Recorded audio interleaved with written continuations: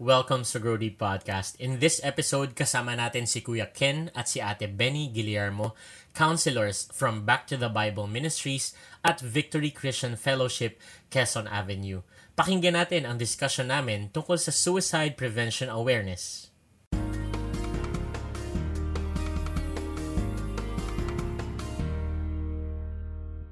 Alright, welcome sa Grow Deep Podcast at kasama ko today para pag-usapan ang suicide prevention awareness si Kuya Ken at si Ate Benny Guillermo, which are very good friends of mine.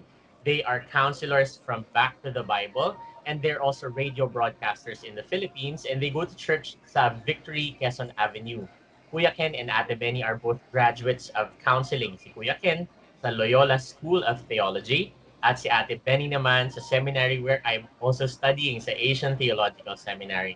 And it's perfect that we get to talk about them today, about suicide and how we can prevent suicide as a community, as people who believe in God, and as people who care about other people. It's also good to note na Kuya Ken is a testimony of this issue in society today because he is also suffering from and clinically diagnosed with depression, and we appreciate his courage. We appreciate his time and Yes. the energy that he gives sa pagbibigay ng testimony and wisdom sa topic natin today. So welcome Kuya Ken and Ate Benny Wow. sa podcast today.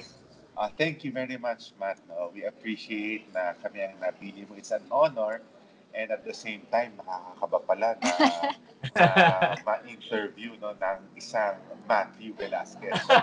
Um, of course, yung testimony natin, particularly in depression, ay para kay Lord yan eh. Ibig sabihin, I'm willing to share it para makatulong din to give hope no sa karamihan ng ating mga kababayan and to give them hope na we are still struggling but by God's grace we challenge ourselves to be better day by day. Absolutely. I like that.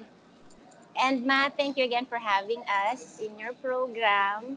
I just want to really appreciate you for creating such a beautiful space where, difficult topics such as this can be talked about and discussed. Kasi kailangan natin to. Kailangan natin to in this day and age where we feel like everybody is fighting his or her own battle and we feel like there's nobody to talk to, but having programs like yours talaga namang nakaka somehow send comfort no sa mga tao out there na merong pwedeng puntahan at merong pwedeng gawin.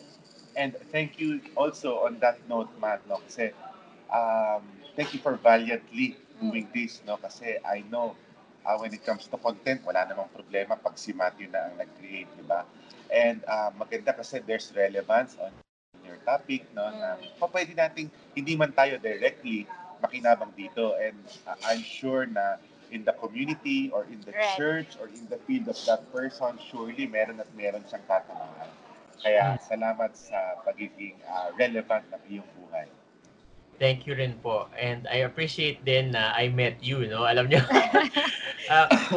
Kuya Ken, I've been hearing your name when I was younger pa. And I know Pastor Clem because Pastor Yavan is a close friend of mine. Pero your name, you're both a testimony. I know good people who always mention, do you know Kuya Ken? Do you know Ate Benny? And I know them by name. I've never met them. Alam mo yun? Pero I would love to meet them in the future.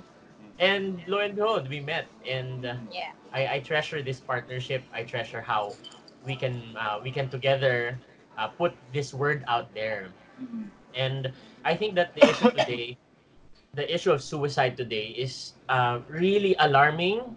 But at the same time, I don't think that the alarm level that we have about this is napapantayan ng urgency sa hearts ng mga tao regarding this issue. I feel like we can do more. We can do even more to let the people know that this is a problem, but this problem is not a hopeless problem, especially because there are people like you who work on, you specialize on certain things that will make you people who not only can listen to people who struggle with depression and anxiety, but also help them become empowered people na madidiscover nila yung hope nga na sinasabi mo, Kuya. Ano ba itong suicide? Let's first define this, ano? Mhm. Pag sinabi nating suicide nowadays, what does this really mean? Yeah, yeah. Well, basically, suicide, simply put, it's just an act, and somebody's act of taking his or her own life. Mm. Okay, regardless if it's direct niyang i-administer, no, sa kanya, like self-poisoning, um, jumping off a tall building, what have you, or it could be with the unconscious involvement ng isang tao, like bigla na lang siyang pupunta sa gitna ng kalsada, and then boom, he or she gets hit by a car. So could be direct or indirect, pero there's the intent to take away his or her own life. Mm. Uh, Thank you for defining that, no? Kasi I think people need to hear a good definition of it. Kasi there's this angle also na it's kind of becoming a fad na some people throw the word out there na suicidal sila, pero walang care yung pag-define nila ng issue na yon, na parang ganun-ganun na lang iba to, na hindi nila siguro nare-regard na there are people who really suffer from depression Yeah. and suicide thoughts. Yeah. And I think that's also an interesting thing to talk about. Why would one person, or for example, ako, or someone who is really depressed, why would someone, what brings someone to a point where suicide becomes an option? Well, first of all, we also have to understand, Matt, na merong nuances or gradations na tinatawag when it comes to suicide, okay? Mhm. From suicide ideation to active suicidal. Meron tayong tinatawag na ganong spectrum. Now, what would put someone at risk, okay? There are different factors, iba't ibang factors, and depression is a key risk factor for suicide.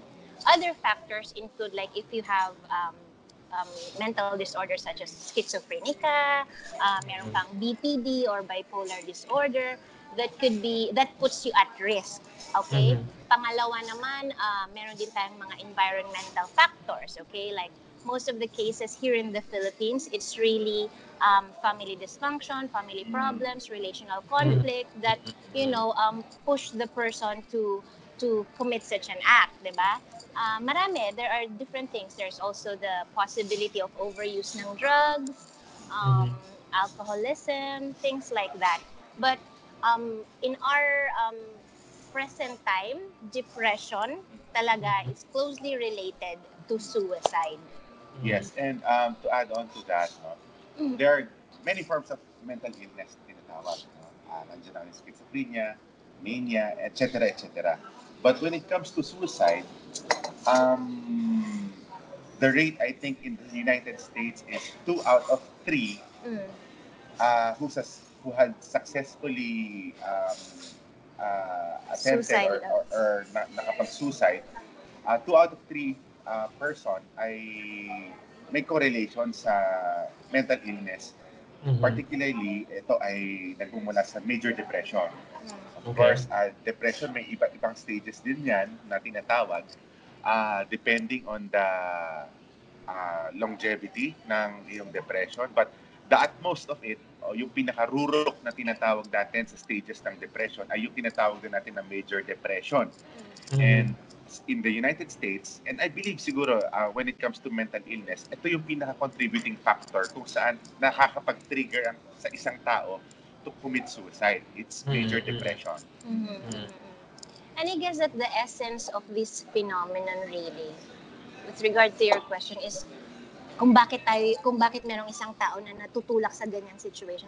It's that, deep feeling of meaninglessness and hopelessness na Aha. talagang Yeah. nakakaparalisa nung reasoning mo, that it cripples you from truly enjoying a rewarding life here in art. So isa yon sa mga malalaking bagay kung bakit Mm. we have such phenomenon here. Mm. And you're right, no, ate, kasi I think while there's development, there's also development in that we are more in touch with the pain that we have nowadays. Mm. Yung sakit hindi yung sakit na illness physically, pero yung pain, alam mo yun, yung suffering. People are becoming more and more aware of suffering that they have, and it's good that they're slowly becoming honest about it. And I just wonder, uh, from counselors like you, how urgent is this problem? Why is this so important? And what is the heart of helping people when it comes to suicide prevention? Um, Matt, napakahalaga that the onset of depression, tandaan natin na ang depression ay hindi immediate. Okay? We have to understand that it's a series of events in life that would catapult a person in depression. So, napakahalaga ng counseling when it comes to depression. In fact, if you research online, or most doctors would say that talk therapy really is part of the key, no, sa depression. Bukod sa gamot na iyong ititake to really help you, ay kailangan talagang pag-usapan, because we have to understand, balikan natin ulit yung sinabi ko kanina, that it's not, hindi siya overnight thing eh. It Yeah. came from ancient emotions o yung mga na-experience mo nung childhood days mo na hindi na pag-usapan, na shrug off. And then, it's becoming more of the bottom part of the iceberg, na hindi mo Okay. na alam na meron ka palang mabigat na emotions in the past na bit mo, and wherever you go, ang nakikita lang, ang visible lang ay yung tip of the iceberg, pero not knowing na marami ka na palang ancient emotions na binibitbit that has led you to depression. So, as counselors, no, what we usually do is try to find out, kinakailangan kasi, Matt, we have to make sense of the emotions eh. Nung childhood sila, wala silang capacity to fight back. Hindi nila kaya i-challenge yung thoughts nila. I was maltreated when I was a child. Hindi ko kaya mag-make sense nung kabataan ako. But now that maybe a teenager or a person who has the capacity to understand things and to make a better meaning dun sa experience mo, ang ginagawa ng counselors like us is that we challenge that thoughts na, o baka yung father mo talagang mayroon siyang problema, hanggang sa maintindihan itong taong to na ngayon na may capacity na to understand, I will not do this, and I will free myself from that ancient emotions that's taking a hold of the person's mind and the person's heart, no? So, kinakailangan palayain natin yung tao, no? Ibig sabihin, yung childhood na walang kalaban-laban, ngayon na may laban na siya, ngayon that he can find meaning to that unforgetful or hurtful experience in life, let's give them, we are trying to give that person the chance to free himself or herself. So, in depression, kailangan yan, ano, na magkaroon ng sense na hindi mo kasalanan ito. Sure. And coming off from that premise that depression and suicide ideation is not a one-time or overnight, thing lang. Yeah. As counselors, every time it is presented as the problem ng mga clients, we have to take it seriously kaagad. Yeah. We have to take it seriously kaagad, so much so that we have to assess the specificity of the plan, the more specific the plan is, kapag may plano na yung tao to take away his or her life, how he intends to carry it out, may mga, as in, kumbaga may blueprint na, that puts the person, at high risk. So, for us as counselors, going back to your question, at dahil nga yung suicide, it seems like it's a mystery, okay, lalo na sa atin, but sa tao, yung taong nakakaranas ng ganun, planado yun eh. Naplanado yun dahil nga dala-dala na rin ng mga ancient emotion na sinabi ni Kuya Ken kanina, and different factors na para for him to solidify that thought. Sa aming counselors, red flag kaagad yun. It's not something na isha-shrug off lang namin, or it's not something we wouldn't even dare think na nag-iinarte lang tong client na to. Okay?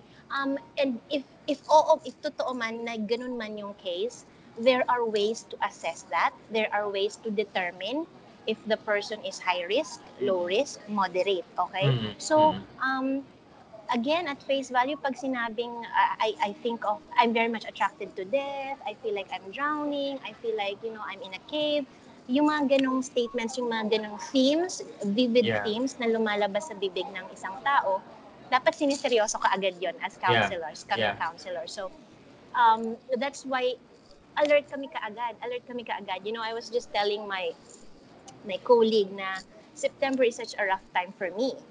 Kasi number one, September nga is the World Suicide Prevention Month, Yeah. right? Yeah. And then on top of that, meron din akong mga sariling what do you call that? Death-related events na nangyari sa mga sa September. And nakakataas lagi ito ng what do you call that? Ng guard ko kasi death anniversaries, suicide anniversaries, ito yung mga tao na, ito yung mga factors na maaaring tumulak ulit ng isa pang tao or survivor ng isang person na nag-suicide to do the same. You know? Okay. Especially if there's family history ng suicide, regardless if it's successful or if it's just a failed attempt. Kapag may ganong anniversary na, right about this time of the year, nag-attempt si mama ng ganito. Or right about this time, I saw my dad, you know, hanging. Pag ganon, pag naaalala nila, it also, kumbaga, nauudyok din sila somehow to carry out that plan na ganitong araw ko na lang din gagawin yung plano ko. And that's why kapag September sobrang I know I speak for the rest of my colleagues here na parang pag September, dapat tingnan natin, let's be on the lookout, let's be on guard. Kasi hindi naman sa pero sa mga counselors, malaking dagok yun, like mamatayan ka ng kliyente. Malaking dagok yun. And sa amin, if there's just, you know, one soul na maliligtas mo with just your, you know, presence, just by sitting in silence, malaking bagay. So I think that wala namang mawawala sa atin if we just begin to offer that, you know, healing or respectful silence to these people. And so I encourage everyone to do that. And I like that you mentioned, I get the sense na you're coming from the angle, not because it's a job, but because it's the right thing to do. Alam mo yun? Absolutely. Every person who struggles with depression and anxiety is precious. And this person deserves love. Alam mo yun? Kailangan nila na ma-feel nila na they matter, their voice matters, there are people who care. So, we don't do it just because it needs to be done. We do it because it's in the bottom of our hearts. Now we reach out to people like this. And thank you so much for voicing out na you hurt when someone thinks of suicide or if someone thinks about taking his or her own life. Kasi yun talaga dapat yung motivation, you know? Yes. The motivation for reaching out to people like this is not so that magkakaroon pa kasi tayo ng problema pagka nagtuloy-tuloy sila. Alam mo yun na there are problems na gano'n ang tingin natin na gawan ko na ng paraan ngayon kasi magiging grabe lang lalo eh. Pero with this, no. That's not the reason why we're reaching out to people, why we're hearing them out. We want to hear them out kasi we know that they matter and we know that God loves them. We know that God wants them to experience His love, and that's why we do this. Absolutely. I was gonna ask you, but you already answered it. Na should we always take someone seriously when they express thoughts of suicide? And sabi mo kanina, always. Even if it was kung joke lang siya, no? And even the word depressed, like when you hear somebody say, I remember nung I think 3 years ago when I started, you know, with my straight counseling. Every time I hear the word, someone says na I feel depressed, ganyan. Talagang, I'd be like, okay, let's talk about that.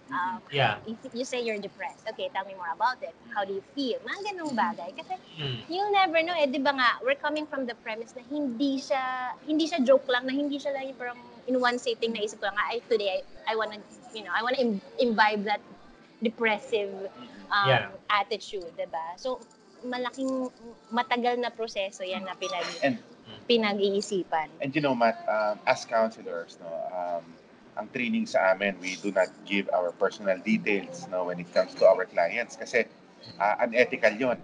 But when it comes to suicidal people, ito yung mga ito yung mga after the process, after the counseling sessions, meron siya lang suicidal thoughts.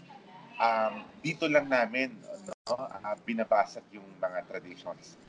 Because life really matter. Ibig sabihin, Yeah.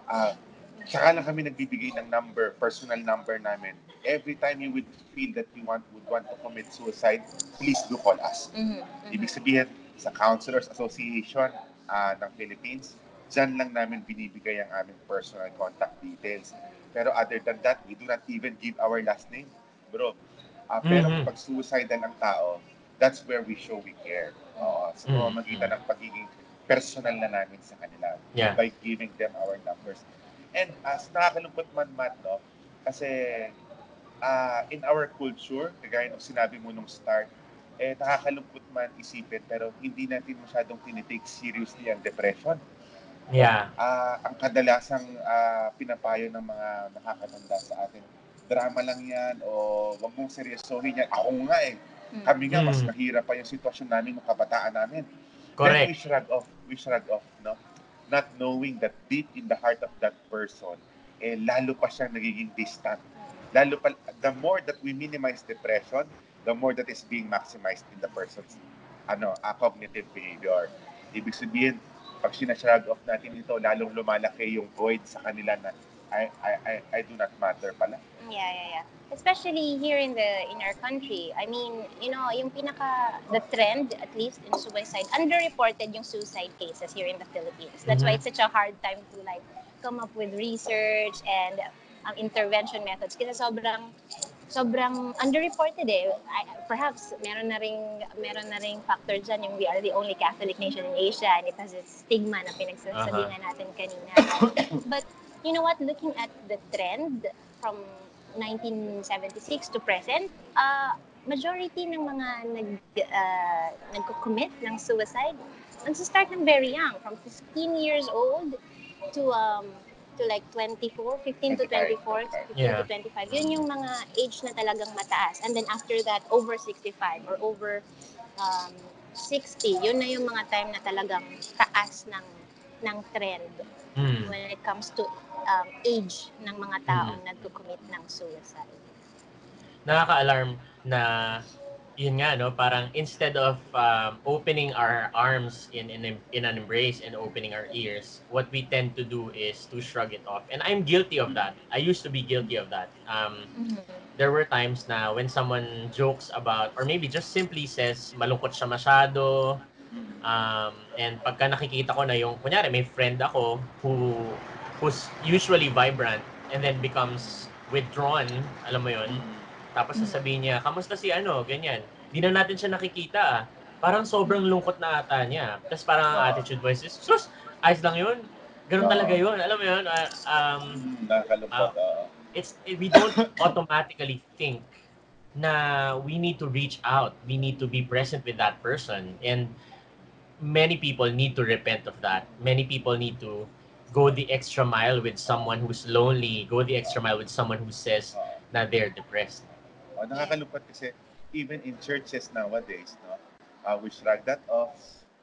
Minsan sinasabi pa natin na nagpa-backslide, no? We judge that person, nagpa-backslide siya, hindi na siya masyadong nagpapakita sa atin. Baka may sin na ginagawa, may mga favorite sin na pinagkakaabalahan. And the truth is, now is the perfect time to know more about depression kasi instead of really hugging the person, ang tendency na nangyayari ngayon sa Christian Church, we push them off the edge. Right. Totoo po yan. Kuya Ken, you mentioned kanina na suicide doesn't just happen overnight. It's a product of many things that go on in your life. And I'm just thinking about if a person, for example, who's listening to us right now, he or she will become aware na, ano nga bang roots nito sa buhay ko? Alam mo yun? What makes me feel triggered, if I can use the word? Anong trigger ko?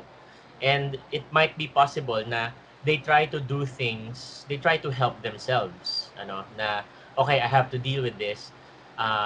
what are things na a person can do? For example, if he's experiencing a deep depression, what is something that I can do to keep myself healthy mentally and at bay when it comes to having feelings of depression? Not yet suicide, but depression. What is a self-help na you can tell us about? So ang pinaka-importante dyan, Matt, is the word reach out, no? Um, Ibig sabihin nito ay try to reach out, try to connect. Napakahalaga ng salitang connection when it comes to depression. Yeah. Kasi the more that we isolate ourselves, the more na nagkakaroon ng capacity yung illness or yung evil thoughts, or should I say illness of thoughts, the more na pinapaypayan natin yan when we are alone. So siguro ang pinaka first patch natin or ang SOS na palagi namin sinasabi when we deal with clients with depression, ang una namin ginigauge yung environment eh. O, kamusta ang connection mo sa iyong mga friends? Kamusta ang connection mo sa iyong mga churchmates? Kamusta ang iyong connection sa iyong mga family members? We try to identify kung ano yung surroundings niya. And then we try to build the regulars. Okay? Ang ibig sabihin ng building on the regulars, particularly on their social life, is slowly but surely, no, mag-build tayo ng mga regular things. Okay? Halimbawa nito, every tuwing kailan ka ba pa pwedeng makipag-socialize? Tuwing kailan mo ba namimit ang iyong mga D-group, halimbawa? Sige, slowly, dahan-dahan, make an effort to connect with these people. Kahit once a week, but try to make an effort. Ibig sabihin, building on the regulars, particularly on social life, is the first step na ginagawa namin when it comes to depression. Kasi napakahalaga na mapag-usapan o napakahalaga na malaman ng tao na hindi siya mag-isa. Right. And I just want to add to that, Matt, kasi, di ba, Kenneth here proposed a relational self-help tool, di ba? So, sabi niya mag-reach out. Siyempre, meron din namang other end no na party. And I would be honored if I can just appeal to the people na yung mga depressed people ang ay nire-reach out. Okay? So if you are listening and then merong kang friend na nag-reach out sa iyo who has a struggle with depression or nagkakaroon na ng suicidal ideation na tinatawag natin, malaking bagay that you just sit and stay in the conversation. Kahit monologue lang yan, pakinggan mo na. Alam mo yun? Yeah. Pakinggan mo na yan. And then, it's very important that you, kasi in talk therapy, doon na-validate yung experience ng tao eh. When you're able to explore, when you're able to listen to that person's inner thoughts, doon siya nakakuha ng sense of validation na what I'm feeling matters. Okay, so for the friend or the concerned other, provide that space for that person.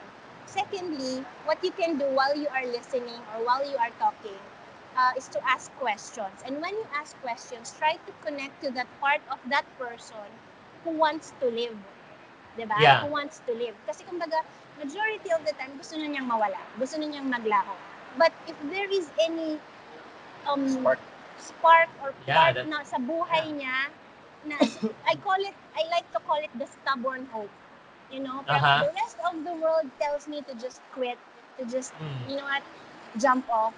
But there's this stubborn hope. No matter how faint, no matter how little, ang stubborn niya, hindi siya mawala-wala.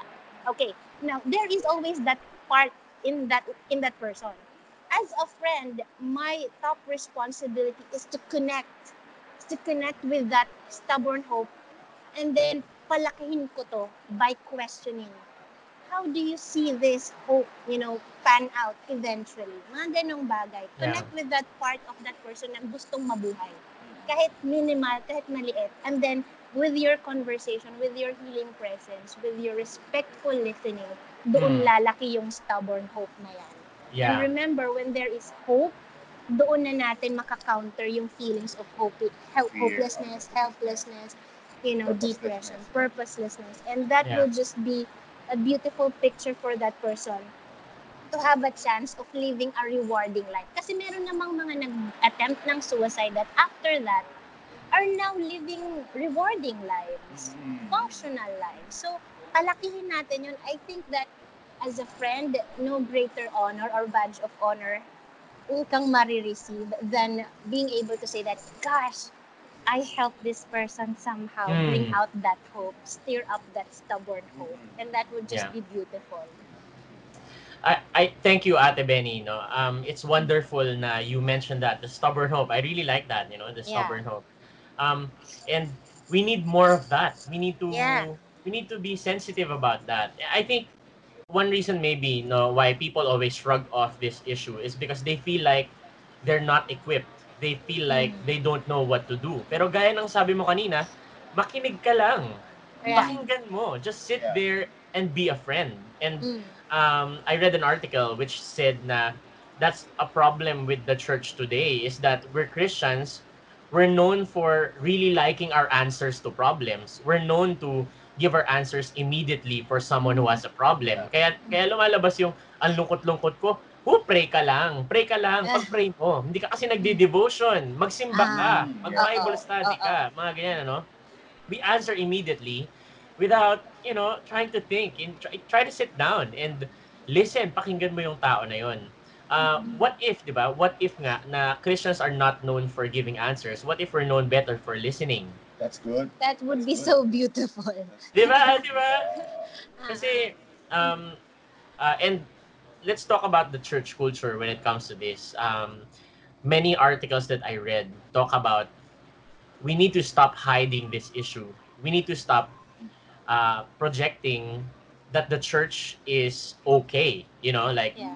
it doesn't happen in the church. It doesn't happen in circles where people are raising their hands up to God. Na wala, hindi namin pinag-uusapan yan dito kasi wala niyan dito. Can you talk about something like this? Can you speak about that? It would be very, very frustrating na ideally a church should be a welcoming space, a church where, people can draw comfort from.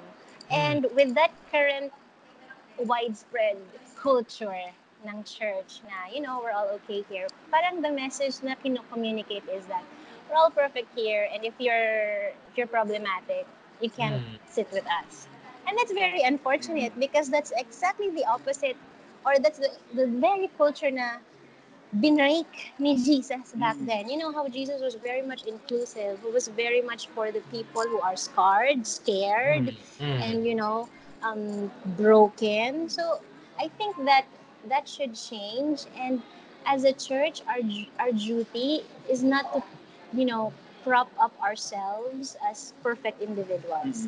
Exactly. It's just basically communicating that, hey, I'm broken.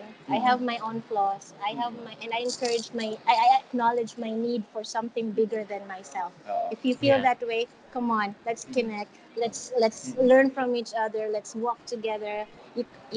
I'll be your companion. You'll be my companion. Together we walk towards the way of Jesus. And ang daming taong na-turn off, ang daming tao na ayaw nang pumasok sa church because ang napoproject is parang ang layo ko Yeah. sa imahe nila. And I feel like I can't relate, I can't connect. And that's just very unfortunate.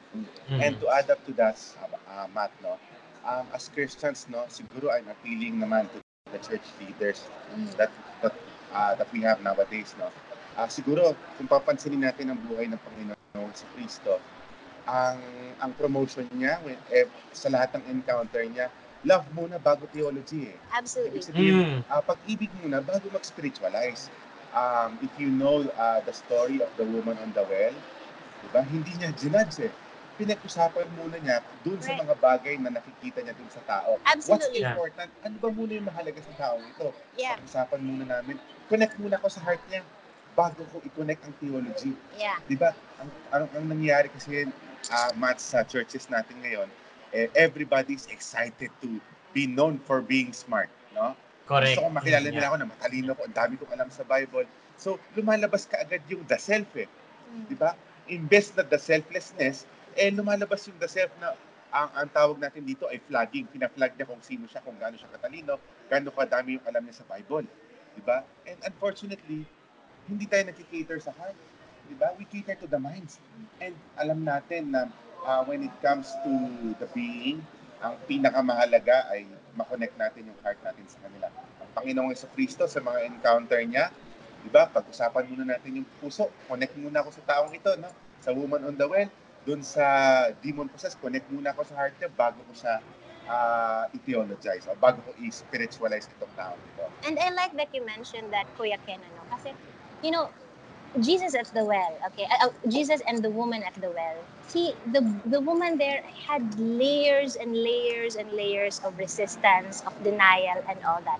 But what did Jesus do? He stayed. He Yes. stayed in the conversation. He tried to like work around the Hindi niya sinabi layers na, of defense. sinungaling ka. Oo, Hindi. oo. He stayed there. He stayed there, di ba? And look what it, you know, look at the effect naman after Jesus, you know, tried to win the heart first. So I think that we could all learn a lot from that example of Jesus na hindi ka agad patalinuhan, hindi ka agad paramihan ng mga mako-quote na verses from the Bible, especially when the problem is, you know, as sensitive as depression and suicide. Stay in the conversation muna. Pakinggan natin, diba? Love muna. Love muna, absolutely. To be the hands and feet of Jesus muna, and we could not express it better than offering love.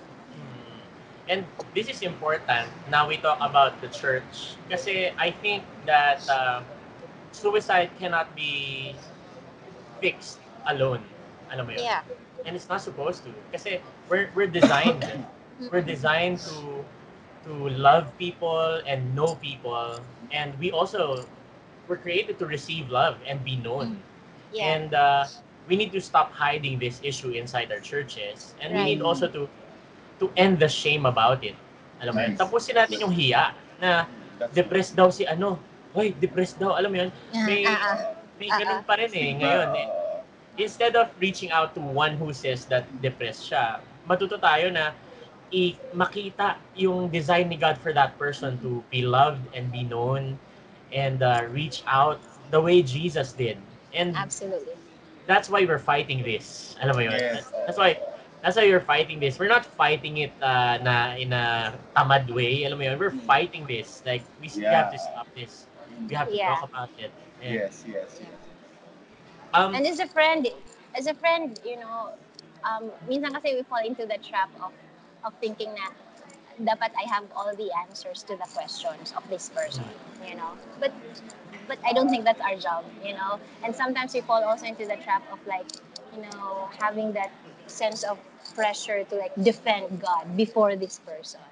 You know, sometimes you just have to acknowledge that I don't have the answers to life's every question, and that's okay. My job, that's not my job eh. I think that's the job of God, di ba? Yeah. Parang to answer.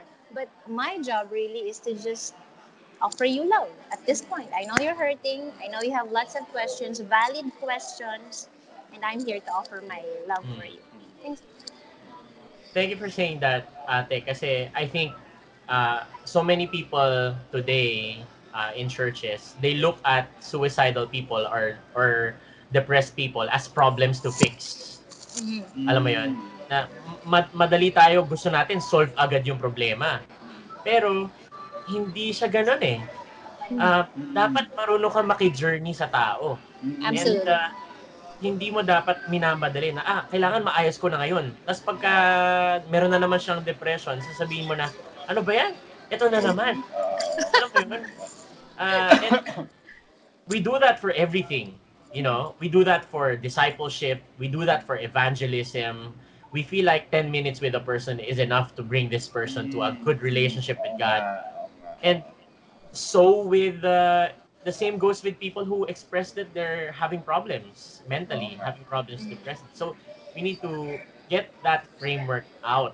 Na you can't solve this in 10 minutes. You can't solve this in a seminar. What solves this issue is not a program. What solves this issue is an authentic expression of love between you and the other person. Yeah. You cannot really out-argue depression eh. Di ba? Hindi pa pwedeng mas talinuhan mo sa taong may depressed, di ba? That does not go that way. So, that's why you have to journey with the person. No? Kailangan mong mag-journey sa taong ito. Ang ganda nung sinabi ni Ma'am Benny kanina that there are times that your presence, no, would really help, no. And coming from my experience sa depression, Mata, no, and I'm sure na yung mga taong may depression can attest to this, no. Just having a safe space means a lot between life and death, no. Mm. I've had my share of suicidal thoughts as well. Ibig sabihin, ito yung mga defeating moments when my father passed away last year, no? Ito yung mga, ano pa ba ang buhay? Ano pa ba yung kahulugan? There are moments kung saan death is an ally, no? Ibig sabihin, parang kakampi mo na lang yung death kasi parang wala nang sense ang lahat. But knowing that there's a safe space, no, para sa mga listeners natin, ang Panginoong Jesucristo, saan man siya magpunta, sino man nakausap niya, may safe space na pinaprovide. Ano yung safe space? Yung safe space kung saan pwedeng magpahayag ang isang tao nang hindi siya i-judge. Hindi siya gagawing mali. Safe space means the person can freely talk about the emotions, a person can freely talk about his or her thoughts, no, na hindi siya mamaliin kaagad. Sana bumalik sa church yan, ano, na hindi natin theologize lahat. O sabi ng Bible, ito, ganyan. Teka muna, kapatid. Pag-usapan muna natin ang kanyang damdamin. Correct. But that's the first thing to do eh. Kapag hindi na safe ka agad, believe me, that person will not be free to speak. Hindi niya na malayang maipapahayag ang kanyang puso. In my experience, having a wife who would catch me, no, and anytime free ako na she would listen to me na hindi niya sasabihin na excuse mo lang yan para hindi magugas ng pinggan. No, a safe space is sige lang, pakinggan kita, no. And I hope that the more Christians who would practice offering safe space to more depressed people, I can just imagine paano mag-multiply ang Panginoong Jesucristo, no? In my experience, hindi lang din yung aking wife, kundi sa school ko din na pinanggalingan, ino-offer din yan. Kasi yung school ko ay puro counselors yung kaibigan ko. So anytime I can freely say something. Alam niyo yung ideation of suicide, hindi siya matagal, hindi siya hours, no? May mga panahon that it just keeps developing. So the immediacy of it na mapag-usapan ka agad, it loosens its grip to a person's mind. Ibig sabihin, kapag ka mapag-usapan ka agad ito, mapakinggan siya, yung knowing na mapapakinggan lang siya, nalulusen yung grip, nalulusen yung grip or yung power ng suicidal thoughts sa isang tao. You know, in the counseling room, ako naman yung receiving end of a person who's at depression, na-notice ko na the more na nakakapag-express sila, the more na yung self-harm nawawala or nag-loosen. Pero napansin ko na kapag 3 months silang hindi pumunta sa counseling room, eto na, may risk na silang ipapahayag. Kasi hindi sila napapakinggan sa tahanan. So, provide a safe space as a church to an individual. Hindi talaga ito Bible lang kaagad, no? Automatically we shrug them off. Ang Panginoong Jesucristo, pwede naman niyang gawin yun eh. Pero hindi. He offered a safe space sa kanyang makakasalamuha. So what Kenneth just said runs counter to the common perception ng mga tao na the more daw na pinag-uusapan yung suicide, the more na inganyo na magpakamatay. But it's actually the opposite. Like, we need to talk more about your suicidal thoughts, your plans, your ideation, so that you will find yourself parang, oo nga no, meron pa palang alternatives, ibang things that I can explore, diba? I can derive meaning from life, maliban sa, fascination sa death. So, talk therapy really is an integral part if we want to help the person recover from these self-defeating thoughts. Mentioning therapy, Kuya Ken and Ate Benny, that's why your ministry is so important. Alam mo yun, counseling. And I've gone through counseling a couple of times, and I'm not ashamed to say that, End the shame. Come on, let's stop hiding this.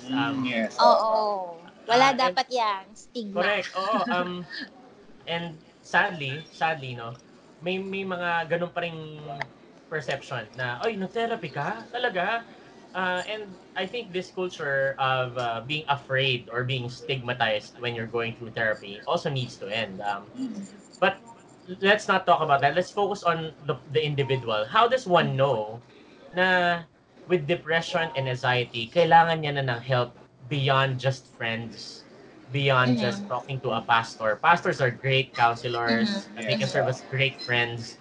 But Mm-hmm. there's another level of that, Yeah. engaging the person in a psychosocial level. And we Mm-hmm. need that. That's a Mm-hmm. legitimate way to deal with problems today kasi it's a Mm-hmm. good Mm-hmm. ministry. Paano malalaman ng isang tao na ako, feeling ko kailangan, tingin ko dapat ito na yung point na I need to seek professional help with counselors Right. and therapists. Right. I like what you said, no, na anybody really could use counseling. Anybody could use psychotherapy. In fact, we attend Yeah, we, counseling as well. counselors as we are, we also need counseling. So, um, and there will be some symptoms that will tell you now automatically wala na dapat pag-iisip-isip. You need to go to counseling. Mm. And these include like if you are no longer functioning, okay? So kung hindi ka na nakapag-function, yung occupation mo, wala na, yung mental functioning mo rin, sobrang affected na, you cannot sleep, yung kapag nagsasalita ka, hindi na coherent yung sinasabi mo, yung reasoning mo, more on emotional reasoning na siya, tapos sobrang wala ka ng capacity to like engage yung mind mo. Kasi sa brain, especially pag may depression, yung executive function of the brain talagang mahina. Naha-hijack siya even sometimes ng that reactor part of our brain. Sometimes it's the amygdala, no? Na sobrang naha-hijack yung executive function mo nitong maliit but strong reacting part of our brain. So, kadalasan yung cause ng depression mo is more on emotional reasoning. I feel I am unloved, so maybe talaga wala akong kwenta. Mga ganong bagay, okay? And then, when it comes to depression, talagang kailangan mo nang mag-seek ng help if meron na tayong tinatawag na cognitive triad, na buo na siya. Number 1, you have a negative and dark view of yourself. Sobrang wala kang magandang makita sa sarili mo. Pangalawa, you have a negative and dark view of the world or the people around you. Itong mga tao naman kasi to, mga ano lang to, wala naman talaga silang, or nahihiya ako na magsabi sa kanila kasi baka sobrang busy nila, wala silang time. That's the second circle na tinatawag natin. And then the third is, ito talaga yung sobrang wala ka nang makita or negative and dark view na yung tingin mo sa future. Wala kang makitang hope, wala kang makitang parang nothing to live for. Okay? So kapag nabuo na yan, itong tinatawag natin na cognitive triad, definitely you have to seek professional help. Okay? Dahil lalo na kung more than 2 weeks ka nang nasa kama na lang, more than 2 weeks ka nang hindi na lumalabas ng kwarto mo, yung appetite mo, erratic, things like that, definitely you need to seek help. Yeah. At to add on to that, no, for me, 2 things lang din. Of course, yung mga sinabi ni Ate Benny kanina, these are the scientific experience. No? Ito yung mga experience natin. But for me, 2 bagay lang that would make me encourage people. Usap na tayo. No? Una is the word anhedonic. Kasama palagi yan ng salitang depression. Ibig sabihin ng anhedonic ay ito yung mga regular things na na-enjoy mo, you find no pleasure anymore. Okay? Yan yung kahulugan niya na dati na-enjoy mo naman yung pagbabasketball pero ngayon tinatamaan ka na ng bola sa mukha, wala nang dating sa'yo. Or na-enjoy mo naman yung common time mo with family pero ngayon hindi na. Ibig sabihin, the pleasures that you usually enjoy, kapag hindi mo na na-enjoy, anhedonic na yan. So that's number 1, ano? And number 2, kagaya ng sinabi ni Ate Benny, napakahalaga, Matt, no? Nung tulog, no? That's a flag talaga, no? Yung sleep pattern mo ay wala na, no? In fact, the discovery of my depression started 3 years back nung hindi na ako makatulog, no? Ibig sabihin, akala ko lang hihingi lang ako ng pills and then nalaman ko na meron pala akong depression. Kasi malaki ang correlation ng sleep pattern when it comes to depression. Nakakatulog ka ba na maayos bago ka makatulog, gano'ng katagal, no? And so yun yung mga mahahalagang bagay na kailangan, of course, yung triad na sinasabi ni Ate Benny, kailangan mahalaga yan na may identify natin, am I in this state right now? Mm. Na-enjoy ko pa ba yung mga bagay na na-enjoy ko previously? Kapag hindi na, usap tayo, no? Go seek help. Yeah. Thank you, Kuya Ken and Ate Benny. Maganda tong ministry na to. It's something na everybody needs to care about. And the things that you said, thank you so much kasi I know that our listeners, our viewers, they will be able to at least discern, kailangan ko na ba? Ang tanong siguro po, before we end, where can they go to help?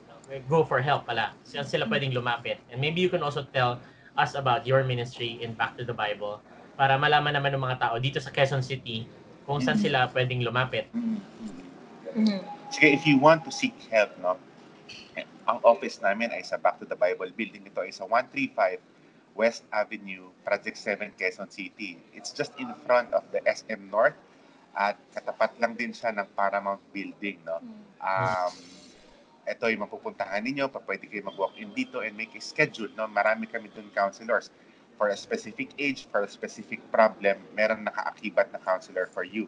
So if you want to call this the office, ang telepono namin ay 371-9488 and 371-9489. Kung nais mong sumangguni sa amin, marahil you want to talk about your problem, your depression, please do call us no freely. And tatanggapin ka namin sa office na ito. But meron din kaming extension, kaming mag-asawa. This is our ministry naman, If you want to talk to us, punta ka lang sa Victory Quezon Avenue. Every Sunday, nandito kami. And meron din kaming schedule dyan. Every Sunday, we offer a talk, Ito ay free, ibig sabihin. Pero may schedule. Ibig sabihin, hindi mahirap mag-walk-in. But you go there, meron din kaming time na ino-offer sa Victory, Quezon Avenue. You may contact the pastors there. And they will link us, So, ito ay sa Eton Centris. Kung nais mong magkaroon ng time with your problem. That's right. So, 371-9488, Back to the Bible, Philippines. Kami po ay nasa 3rd floor ng Back to the Bible Building, 135 West Avenue, Quezon City. At meron din kaming psychiatrist doon. Kapag automatically, pag nakita namin yung sensitivity of the depression, we automatically refer to the psychiatrist sa building din na yan. Salamat talaga, Kuya Ken and Ate Benny. Thank you, Matt. We spent time together. Just, this is not cognitive for us. This is something that matters to us. This is heart talk. Alam mo yun? And that's what I love about your ministry and talking about it on the Grow Deep podcast. Kasi people need to know about it. And your ministry is so important. And I thank God for people like you who really care. You don't do it just out of... just because, you really care and this is your passion. And again, Kuya Ken, thank you for your courage, for sharing your testimony to us. You're so brave and I admire that at the same time, while you are suffering or battling this, you're a big help to many people that I know. Ang dami yung makakilala na they're blessed by your life and I know that God is using you mightily. And Ate Benny as well. You are both testimonies of the Lord's work and thank you for being on the Grow Deep podcast with us. Salamat po ng marami. Thank you very much, Matt, for having us. Kinakabahan kami, but praise God at time kami. Thank you so much.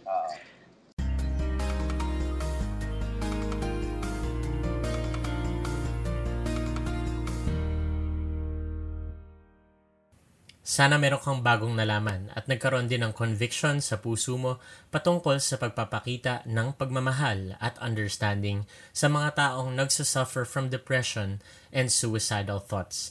Panahon na para maraming tao ang makaalam kung paano sila magiging part ng solution sa issue na ito na maraming tao ang nakakaranas nowadays. Mag-subscribe ka sa Grow Deep YouTube channel at i-follow mo din itong podcast na ito sa Spotify nang sa ganon ay updated ka palagi sa mga episodes na paparating. Hayaan mo din na mag-share ka ng comments mo at magbigay ka ng insights mo about the topics we discuss. You can simply comment on the YouTube videos or maybe send an email to growdeep.podcast@gmail.com.